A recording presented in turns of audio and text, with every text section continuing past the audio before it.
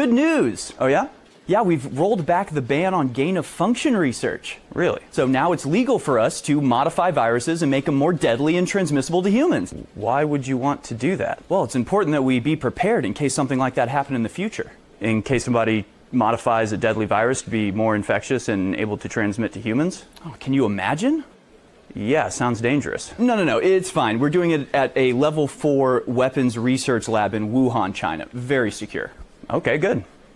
Terrible news. Oh no. There's been an outbreak of a mysterious new respiratory virus in Wuhan, China. Wuhan, China, like where the research lab is? Yeah, exactly, like right where the lab is. So do you think it could have come from the lab? But no, absolutely not. No. I see how you could make that mistake, but no. The virus, the deadly virus with the artificial furin cleavage sites that make it able to infect humans, that came from the farmer's market down the road from the dangerous bioweapons lab. And you expect us to believe that?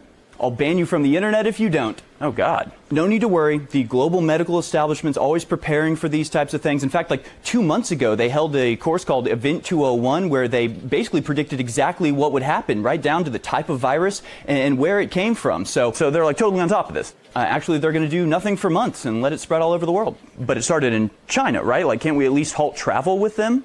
I didn't realize you were a racist. What? Yeah, I didn't realize you had some deep, seething hatred of Asian people. And in fact, I think it's despicable. Whoa, I'm talking about the virus. Oh, the virus? It's here now. Yeah, I bet. Yeah, it came on a plane from China. There's nothing we could do. Well, what do we know about the virus so far? Not a lot, but we're going to go ahead and assume that it's the deadliest thing in the world and everybody's scared. We're all scared. You didn't seem very worried about it when it was in China. Well, no, I was calling you a racist then. That's what was important. But now we're very scared of the virus. Everybody's scared. You're scared. Well, does it affect certain ages or populations or groups, anything like that? Yeah, actually, it's way deadlier to the elderly and the sick. Okay, well, why don't we start by protecting them?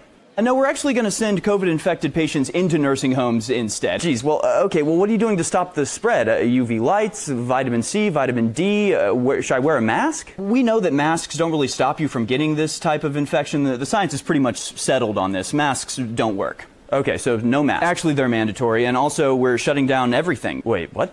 Yeah, it's called lockdown. I'm basically declaring martial law and saying that you can't leave your house or gather in large groups. How do you think you're going to get people to go along with this? Well, it's only for 2 weeks. It's going to last forever, isn't it? Maybe. And you're shutting everything down? Everything? Every restaurant, every store? Yep, absolutely everything. Everything's shut down. We're all in this together. So like even like Walmart and Target? No, they can stay open. Okay, well, what about like McDonald's or Taco Bell? Obviously, McDonald's and Taco Bell can stay open. Okay, so the big chain stores can stay open, but if a small business tries to stay open, we will send a tank and point a rifle in their face and maybe send them to jail. But it's only for 2 weeks or years or whatever. I mean, won't that crash the economy? Oh yeah, 100%, for sure. Okay, but this stops the virus. It does not, no. Okay, other than masks that don't work and lockdowns that don't work, is there anything else you suggest that we do? Oh, I'm not suggesting anything. I'm imposing plastic barriers and social distancing as well. Okay, so those work. No, of course not. It's ridiculous. Just think about it. But we do encourage contact tracing, where you download our app to your phone and then use it to log everywhere you go and everything you do and everyone you interact with. It sounds like a precursor to vaccine passports. No way. That's crazy. Hey, by the way, we sent a investigative team to figure out the origins of the virus. Oh, so you're investigating the lab? No. Okay, well, who are you sending to investigate? The guy who runs the lab. Yeah, this sounds suspicious. It's not.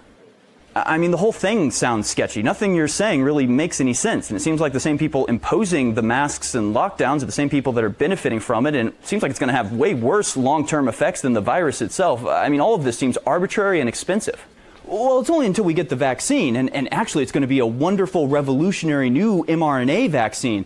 So, you know, thank God we have Bill Gates helping us with this. Bill Gates, isn't he the one who thinks the most pressing issue the Earth faces is overpopulation, and that the best way to reduce population is through vaccines? Didn't he give a TED Talk to that effect? No, shut up. He loves you.